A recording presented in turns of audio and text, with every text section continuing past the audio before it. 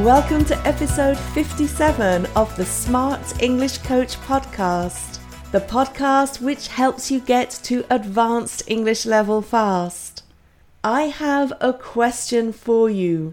What do the following phrases have in common? Phrase number 1, I'd like to. Phrase number 2, you wouldn't blah blah blah, would you? And phrase number 3, can I just say? So the answer to the question, all of those 3 phrases are a type of fluency phrase which shows our intention. They signal to the other person in the conversation what we're about to say. If you like, these phrases set the scene for what we're going to say next. In fact, all you need to do when you use these phrases is to just add the details for that conversation situation. For example, I'd like to, add the detail, go out for dinner. I'd like to go out for dinner. Or, I'd like to try the new Thai restaurant. Or with the phrase, you wouldn't blah blah blah, would you? You need to put some information in that blah blah blah. For example, you wouldn't open the door for me, would you? It's a nice little phrase for making a request. Or with the phrase, can I just say, you could add something here. Can I just say something here? Or, can I just say how pleased I am with all your hard work? As you probably know, I'm a great fan of fluency phrases. In the last podcast episode, I spoke about another type of fluency phrase, which is collocations, and I'll put the link to that episode in the show notes. There are 4 main reasons why I think that fluency phrases are so useful to learn. In fact, I think that learning them helps you to get fluent much more quickly. So the first reason is that they are very common. Some research shows that about 40 to 80% of our conversations are made up of these phrases. So by fluency phrases, I mean collocations, the signalling phrases that I'm talking about today, automatic phrases and fixed phrases, which also include idioms and phrasal verbs. So the fact that they are so important in conversations makes them a good thing to learn. But the second reason is that fluency phrases exist as blocks of language. It's easier to remember a block than to try to remember each word separately. In fact, you probably already know phrases like I'd like to or if I were you, I'd, which you can put at the beginning of your sentence without really thinking about it. And that leads me to the third reason for learning them.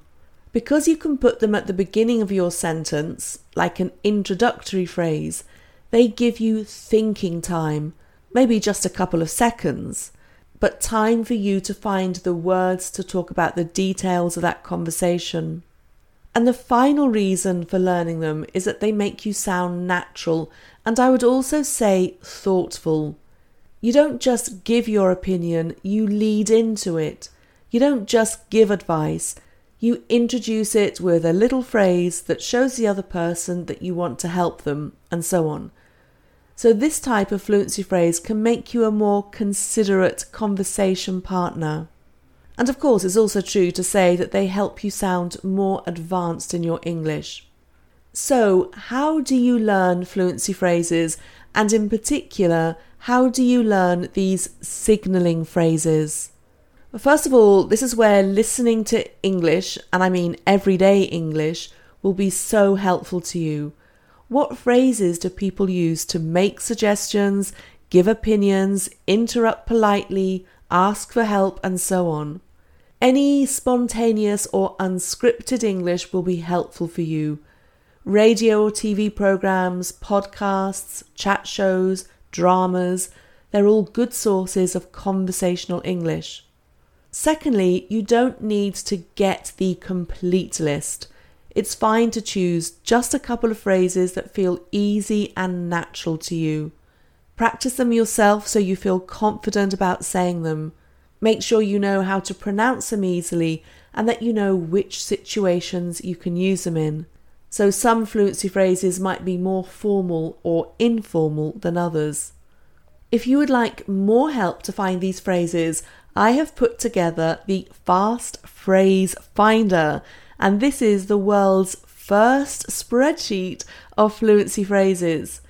To use it, all you need to do is to find the situation, for example, agreeing in a meeting or telling a story or anecdote, then choose the fluency phrase to use.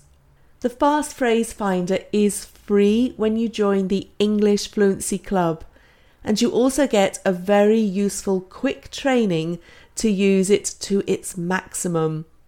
I'll also put the link to the English Fluency Club in the show notes as well. In the next episode of the podcast, we're going to look at the third and final type of fluency phrase. I hope you've enjoyed this episode. If you're new to the podcast, then welcome. Make sure you never miss another episode by going to smartenglishcoach.com and then scrolling down to join the group. I'll send you an email every week with details of the new episode. And finally, if you enjoyed this episode, please consider leaving a review or a rating. Reviews and ratings help other people to find the podcast. And all you need to do is to go to the platform where you listen to the podcast. So that could be on Google or Apple or Spotify, and leave your review or rating there. Thanks so much for listening. Speak soon.